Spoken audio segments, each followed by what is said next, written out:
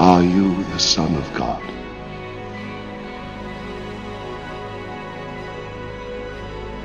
I am.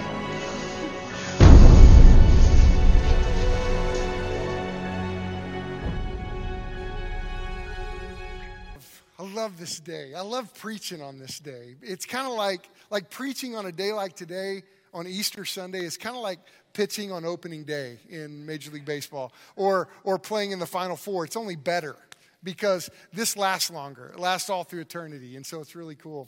I'm grateful to get to be here today. What an awesome day. We've had 3 services here. We're going to have 3 services total here today. And we have an overflow area. And so if you're watching, you're in the overflow area. I hear it's full today. So I want to thank all of you who are in our overflow area. And it's just an awesome day. We're doing that twice or 3 times in our overflow area today. And then we have a service at 11 o'clock in Tulsa at Calvary that Rob Lewis is preaching this same passage. And I just love what God's doing in the life of our church and how God has moved us and is leading us and is at work in Owasso and Tulsa. And we get to be right in the middle of God's work in the world. And I'm so grateful. And, I need your help. I'm doing a little survey today to help solve a little disagreement on our staff. Okay, so in every one of our Easter services, I'm doing a survey. So I've got a little help in my bag. How many of you are Coke people? You would say you're a Coke person. Raise your hand. Be proud. Okay. Keith Davis is a Coke person on our staff. I took this picture this morning before he put his shirt on. It was awesome. I go, hey, man, just hold this and kiss this pop. And he's like, absolutely. And he just puckered up.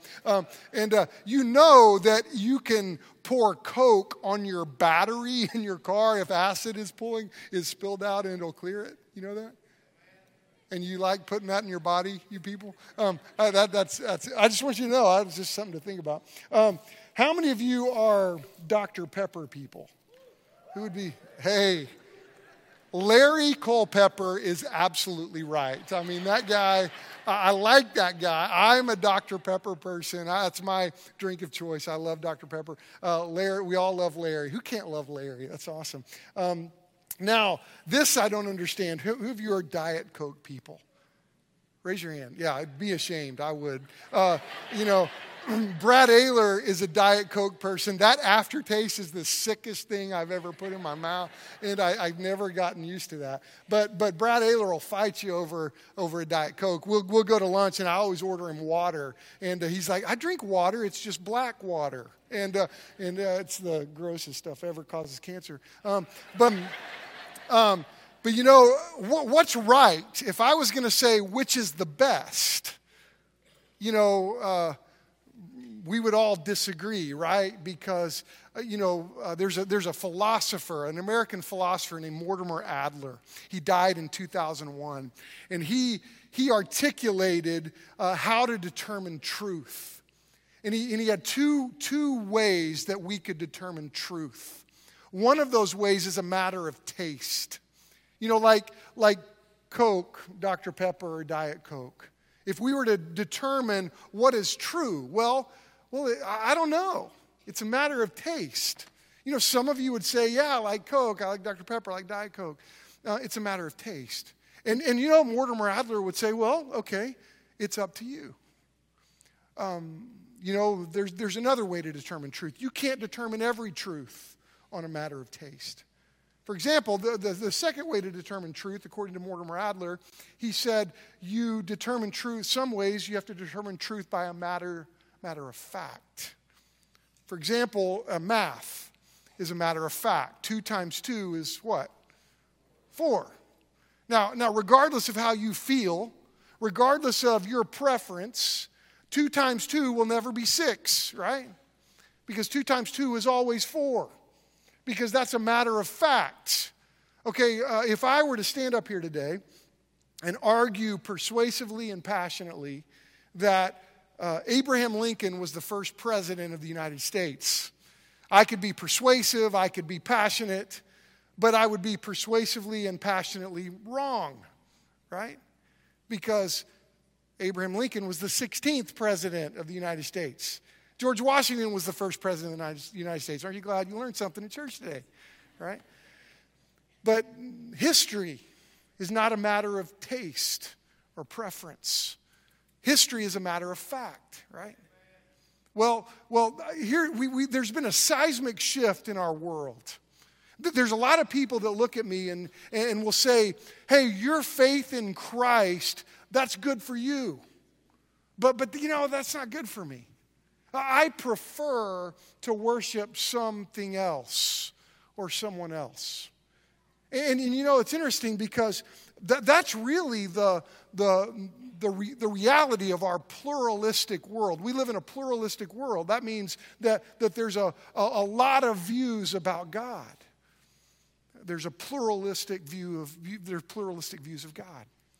Now the problem with having an idea of taking our faith in Christ and determining truth by a matter of taste is that our faith in Christ is grounded in history.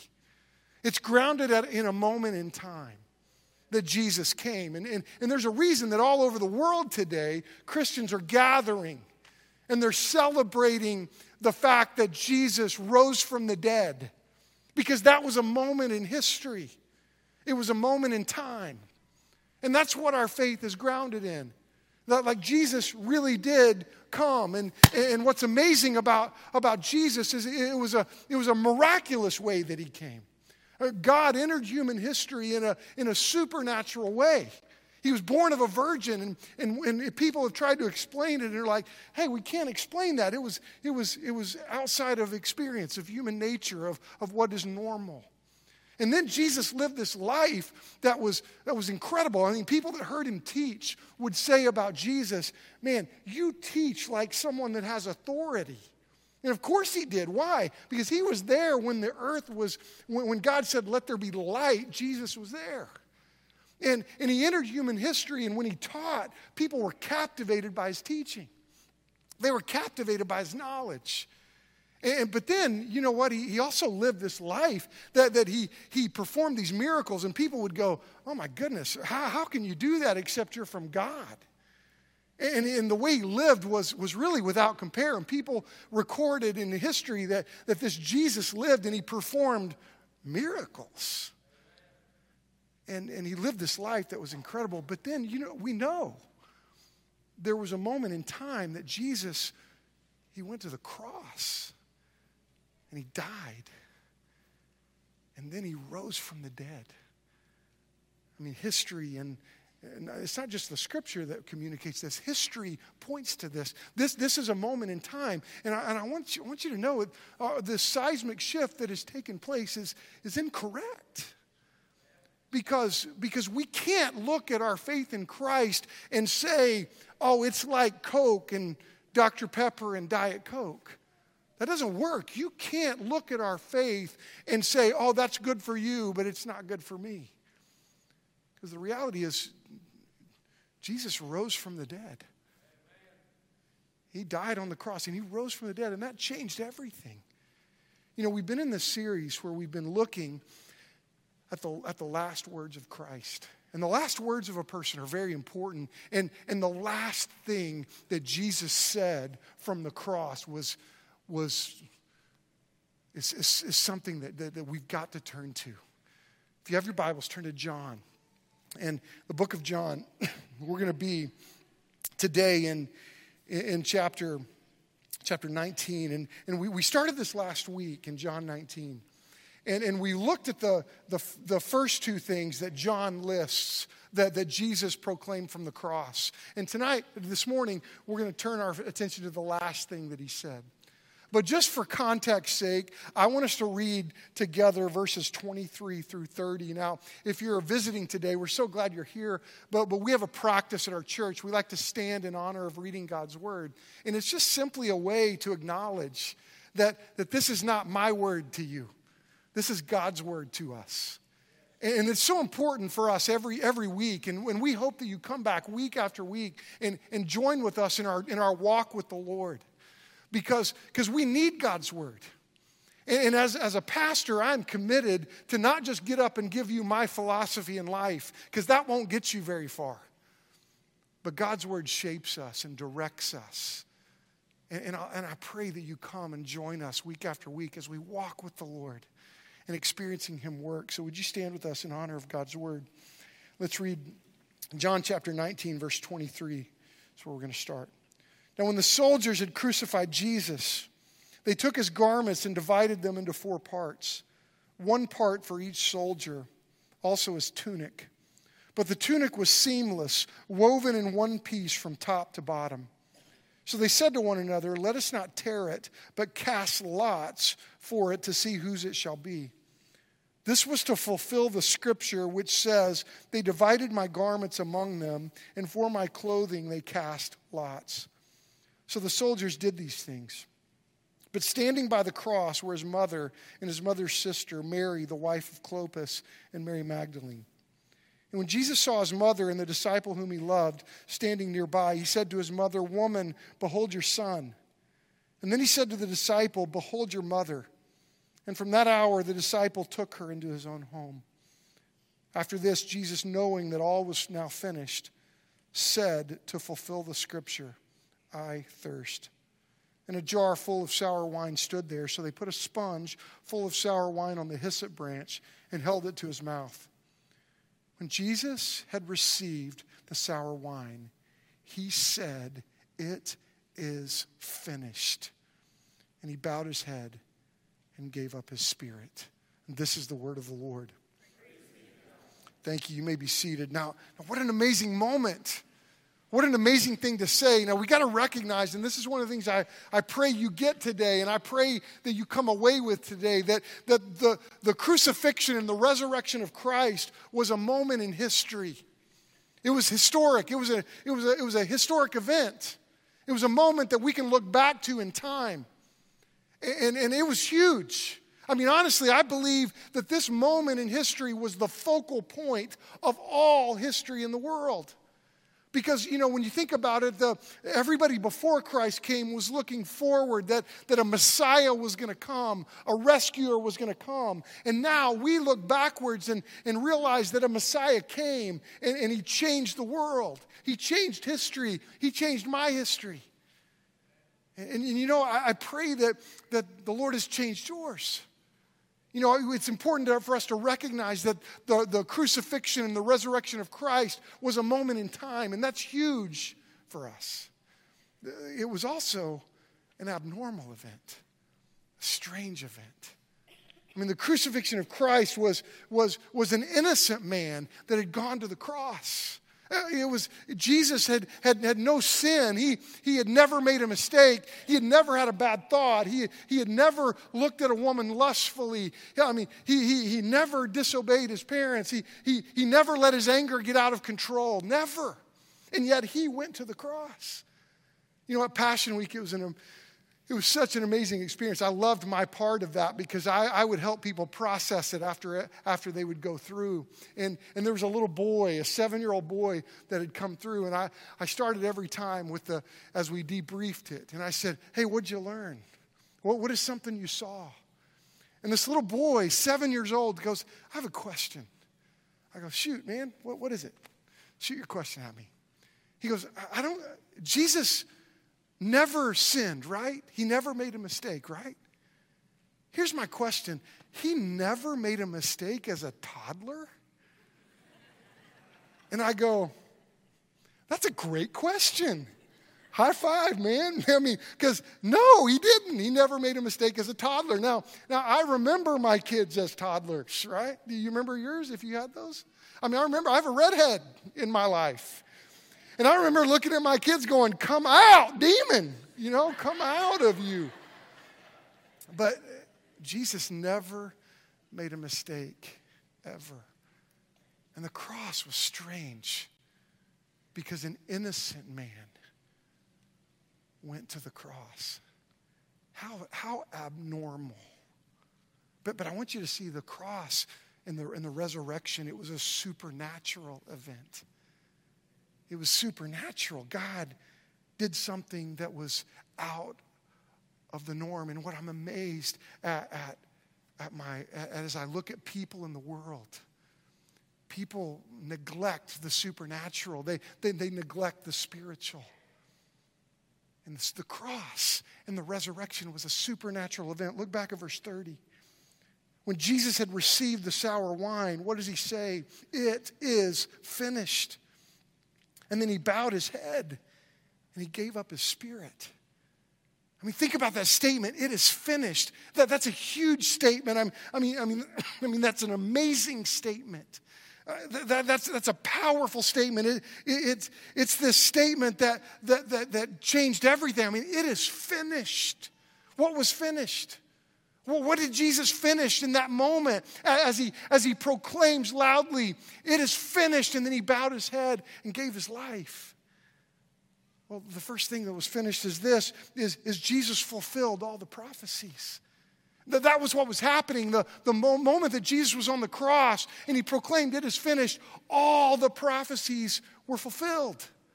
Now, it's interesting as you think about that, as you think about just even what John had said. Look at the passage. Look at verse 24. He says, so they said to one another, let us not tear it. The guards are there, and they say to one another, let's not tear his garment, but they cast lots for it to see who it shall be. This was to fulfill the scripture which says, they divided my garments among them, and for my clothing they cast lots. So the soldiers did these things. These guys were not trying to fulfill prophecy. Jesus made sure every prophecy was fulfilled. Look at verse 28. After this, Jesus, knowing that it was all now finished, said to fulfill the scripture, I thirst.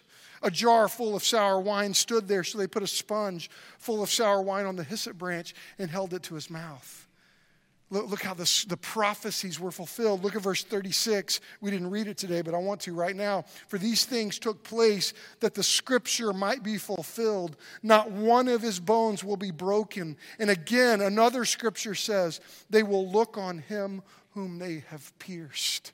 And I want you to see that when Jesus entered human history, he fulfilled every prophecy that was made about him. And this is why I love how Peter, how he articulated in his book this incredible statement. Now, this is one of those statements you got to think about and you got to listen to, but I want you to hear it. He writes in 1 Peter chapter 1, 10 through 12, he says, concerning this salvation, the prophets who spoke of the things that have now been told to you searched intently and with the greatest care.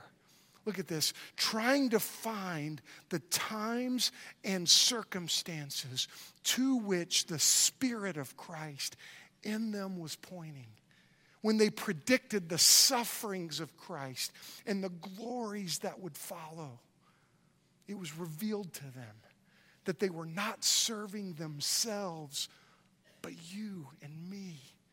When they spoke of the things that have now been told to you by those that have preached the gospel to you by the Holy Spirit sent from heaven. And then Peter writes, even angels long to look into these things. Isn't that amazing? These prophets, the prophecies were fulfilled through Jesus. Now, I'm going to go through these fast, and if you're really fast at writing, you can write these down. But I want to just give you some of them.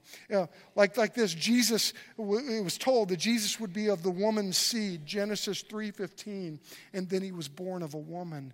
His mother would be a virgin, Isaiah 7:14. It was literally fulfilled in Matthew 1:18. He would be the seed of Abraham, Genesis 22:18, and then it happened in Matthew 1:1. He would be the lineal descendant of David, 2 Samuel 7:12 through 13. Then he actually was in Romans 1:3. He would be named before he was born, Isaiah 49:1, and then it took place in Luke 1:30 through 31. He would be born in Bethlehem of Judea, Micah 5:2, and that was place. His birth would entail sorrow for others, Jeremiah 31:15, and then it was tragically fulfilled in Matthew 2:14 through 18. Jesus would have to flee into Egypt and would return into Palestine, Hosea 11:1, Isaiah 49:3 and verse 6, and then it came to pass in Matthew 2:14 and 15. There would be one who would come before Christ to prepare his way, Malachi 3:1, and then it was was fulfilled in John the Baptist. And then this is what was said about Jesus. The eyes of the blind shall be opened. The deaf will hear. The lame will walk. Those unable to speak will sing in Isaiah 35, 5 and 6. And then Jesus did all of it. You see, these were prophesied hundreds of years before he came. And then Jesus fulfilled every prophecy. He said, it is finished. But can I tell you, there's another prophecy that Jesus proclaimed. That there will be a day that he will return. And can I tell you, that has not been fulfilled yet. But there will be a day Christ will return. And can I tell you, this is why following Christ must not be mildly important to us. You see, for many, on Easter, this is a cultural experience. This is the time, I got to go get a new shirt and go to church. But see, when you realize that Jesus really did rise from the dead, that he really did come for us. This is why following Christ must not be mildly important to us. That this must not be just simply a cultural experience. There's only one way to receive the resurrection, the crucifixion and the resurrection, and that is to follow Christ with all we have and to look to him every day and turn our face to him and walk with Jesus and allow him and surrender to his voice every day. And can I just plead with you this morning? That if you're here today and following Christ is mildly important to you, that you see him, that you hear these words, it is finished. And you realize that this was supernatural. This was a moment that God moved in the world. And in this moment, today, God is still at work. And he's brought you here to confront us and to speak to us and to move us and to work in us and work through us. You know, there's got to be some here that you've never really seen Jesus. You've never really put your faith in him. And today I just want to get up in front of you and say, he came for you. Jesus said, it is finished. And that all the prophecies were fulfilled, but that's not it. When Jesus said, it is finished, you know what happened? Jesus completely destroyed the power of Satan. You know, I'm amazed at the people that I meet that neglect the spiritual things in life. You know, at Passion Week, we saw that I know of 11 people that came to faith in Christ. 11 people trusted in Christ at Passion Week. And it was so amazing. In our 8 o'clock service, there were three young men baptized. One was a dad and a son that were baptized. One was a baseball player for Owasso that came to Christ at Sonic. And he was at Sonic, and he and I were hanging out. And God was speaking to his heart. He was like, you know what, I need Jesus. And I was telling Eric that you know what, if you put on spiritual glasses and you looked at his life before we went to Sonic, he was stuck with, he was sinful. The penalty of sin was on him. And if you were to put on spiritual glasses, and I'll tell you what, if we were able to do that, I guarantee you every one of us would follow Christ with all we have if we recognize that the spiritual world is a reality. But sometimes we forget, and sometimes we go, oh, you know what, I'm too smart for that. You know, I'll reason myself out of that. That's the biggest problem in America, is that we think that this isn't real. But I want you to see that the resurrection and the crucifixion of Christ is not just a story on a page. It was a moment in time. And when Jesus did that, when he said it is finished, he accomplished something supernatural and spiritual. And you know what happened is because he said it is finished, you know what that means? It means that the sin no longer sticks to us. And it was so amazing to watch the baptisms in our 8 o'clock service, and we'll have 3 more in our next service, that as they're in that water and they go down and they come back up and that water washes off of them. It's a picture of what happens spiritually when you're saved. Sin is washed away. It no longer sticks to you. It no longer destroys you. That changed me. That moved me. And it's why I can't be mildly, Jesus can't be mildly important to me. Or to you. You know, something supernatural happened when Jesus said, "It is finished." Another thing that this week, last Monday, I get a phone call at staff meeting at noon. Pete Cantrell's about to die. Pete Cantrell is a mentor in my life. He was a deacon at the first church I served at my first full-time position. And he was a man that shaped my life. You know, you go to a church to pastor, and you go, "Man, Lord, I hope you use me to teach them." And then you meet guys like Pete, and he shaped my life. So I leave staff. I drive to Ardmore, Oklahoma, where he was in the hospital, just to pray with him and say thank you for impacting my life. He died at 4:23 on Friday. And tomorrow night, I'm going to drive to Ada and sit with his family. I get to preach his funeral. And you know what? I want you to know something about death. Death's not the end. You know, Pete, he believed in Jesus. And he wasn't afraid to walk across that river of death. He wasn't afraid. And can I be honest with you? If I bet there's some in this room that even the thought of that terrifies you. Well, let me tell you something. Because of the resurrection and because of what Jesus did, because he finished everything, you know, death is defeated. And this is what the scripture says. Death has been defeated, and I want you to know that. And this is why it cannot be mildly important. You know, we all have loved ones that have gone before us. And because of Jesus, death no longer has a sting. We sang that. Did you hear that? Do you know that? You know, you could leave this room today with the fear of death taken away from you. Because Jesus said, "It is finished." The power of Satan was released. You got to hear this verse. Hebrews 2:14. "Since therefore the children share in flesh and blood, he himself likewise partook of the same things, that through death he might destroy the one who has the power of death, that is the devil, and deliver all those through fear of death were subject to lifelong slavery." Jesus saved us. And can I tell you, I want you to see this today. Look back at verse 30, and when Jesus had received the sour wine, he said, "It is finished." And he bowed his head and he gave up his spirit. You know what he's saying when he said, "It is finished"? This sacrifice was complete.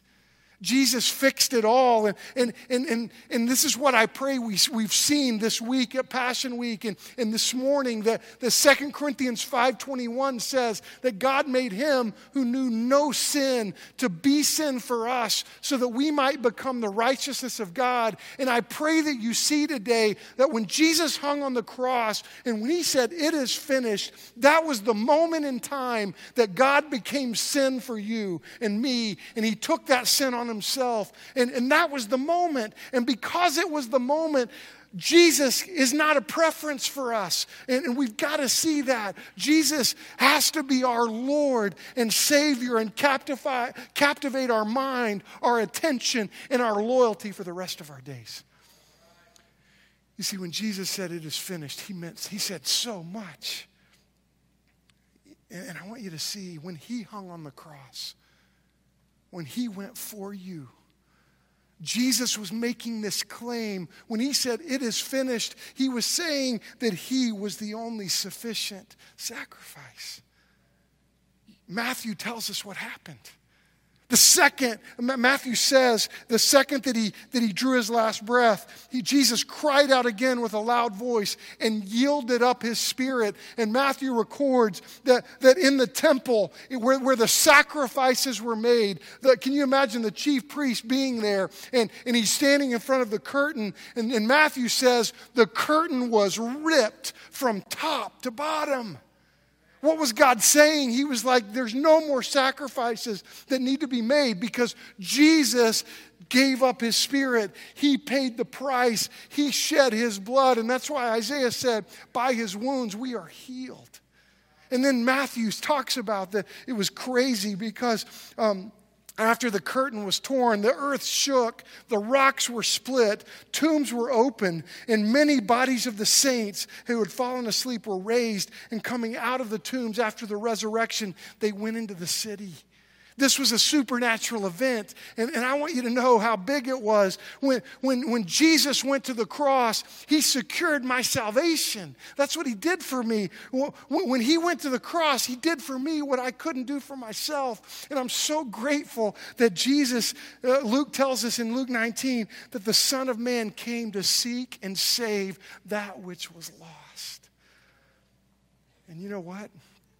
Some of you may have walked in this room today. And the truth is, you're lost. If this is just a cultural experience for you, are you lost? Because it can't be that. You know, I went to Cambodia with the Roarks a couple weeks ago. And it's just amazing. I got to preach at a pastor's conference, and one day, it was just fascinating because this whole country was, their main religion is Buddhism. And I'm such a nerd. I really am. And I went jogging every day, and I would jog by these Buddhist temples. And it was interesting to me because right outside the Buddhist temples are these lions. And every time I'd go by, I'd run by this one every time. And I kept thinking about the scripture that says Satan is a lion seeking whom he may devour. And you know, as I'm running through Cambodia and Phnom Penh by the Mekong River, it was just a cool place to run. And I would run by these lions, and I'd be like, you know, you don't have anything on me. People thought I'd probably on drugs or something. I'm like, yeah, he's epileptic or something. But I was like, man, Satan has no hold on me. And I remember we were going down by the river, and there was these people there, and they had these birds in these cages, and I was like, well, what's up with the birds? And there was one of the PSETH, the pastor that was with us, and he said, oh yeah, those people sell these birds. I was like, oh, okay, they don't look like pets to me. They look like they just caught them. And they did. They just caught these birds, and they put them in these cages, and people come and buy them. And then they release them. Because they think, I need to do a good deed today. So I'm going to release these birds. So I can have good karma and please the gods and the demons. I thought, that's the dumbest thing I've ever heard of in all of my life. I mean, you really think that you're going to stand before God and go, hey, God, you should let me into heaven because I let some birds go one time. I'm like, really? That is so stupid. But then I thought, we do the same thing all the time. I meet people that go, hey, God, I went to church on Easter. Come on. I put some money in the offering plate bag when it went by. I let somebody in front of me in traffic. See, God, I'm good. No, we're not good. You see, God is holy. God is without sin. He's perfect. If holiness showed up in this room, we would be destroyed instantaneously. Because God's holy. And because he's holy, he punished sin. And sin is devastating. And see, when we see the cross, we want to turn away from it. We don't want to look at it, but we need to look at it. Because that's what our sin produces. Our sin destroys us. It's brutal. It's unfair. It's unjust. It's destructive. That's what sin does. But see, Jesus came. And God, because he's also completely loving, provided the way for us to be saved. Jesus took our place. He took your place. He died on a cross and he rose from the dead. And this is why following Christ must not be mildly important to us. And the sacrifice of Christ so transformed me that has called me to walk with him and look to him and seek him every day. Do you see him? Can I just be in front of you today and plead with you? Don't let another Easter go by and this just be a cultural experience. This be, it's not my preference. No. If Jesus, let me say it like this. Since Jesus went to the cross, since he rose from the dead, since he is at work right now, his Holy Spirit is at work, and this tug on your heart, can I tell you, it's not me. That's the Holy Spirit opening your eyes to the one who wants to save your soul. And can I just plead with you to be like one of those 11 who came through the Passion Week experience and said, you know what, I need Christ today. You know, it was so interesting. There were some people that came, and there was one that there were several, but one I want to tell you about. Said, I don't want this. I don't want to go in there. I got to go. And she walked out. And you know what I thought when that happened? As she saw Jesus and what he did, she said, I can't, I'm out. But God loved her so much. He's not going to force her to come to him. Do you need to come to Jesus today? I believe God's brought you here for a reason. So can I just ask you to stop pushing him away? Come to him right now. I'm going to ask you to bow your head. And as you do, as you bow your head and close your eyes, I want to promise you something. I'm not going to embarrass you. I'm not going to manipulate you to come down front. I'm not going to sucker you into doing something in front of all the people here. Even in the overflow, there's our staff's going to be down front. But if you're here today and you'd say, you know what, Chris, if I died today, I don't know what would happen to me. I'm not sure that I've trusted Christ as my Savior, but right now, God's speaking to me. If that's you today, would you just raise your hand so I can pray for you? Is there anybody that would say, you know, that's me? I'm not going to embarrass you, I promise. I won't call you out. Is there anybody that would just trust me enough to say, you know what, that's me. I've never trusted Christ. Would you just raise your hand right where you are? Is there anybody?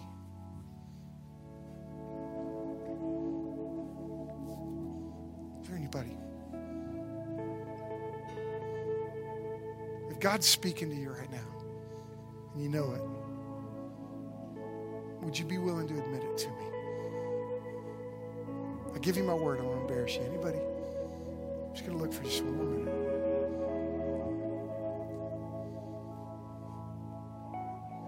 It's my prayer that for all of us today, following Christ would never be mildly important. we're going to have an invitation, and I pray that you join us in our journey of learning to move every time God moves us. Some of you need to come and just pray. Some need to come to Christ.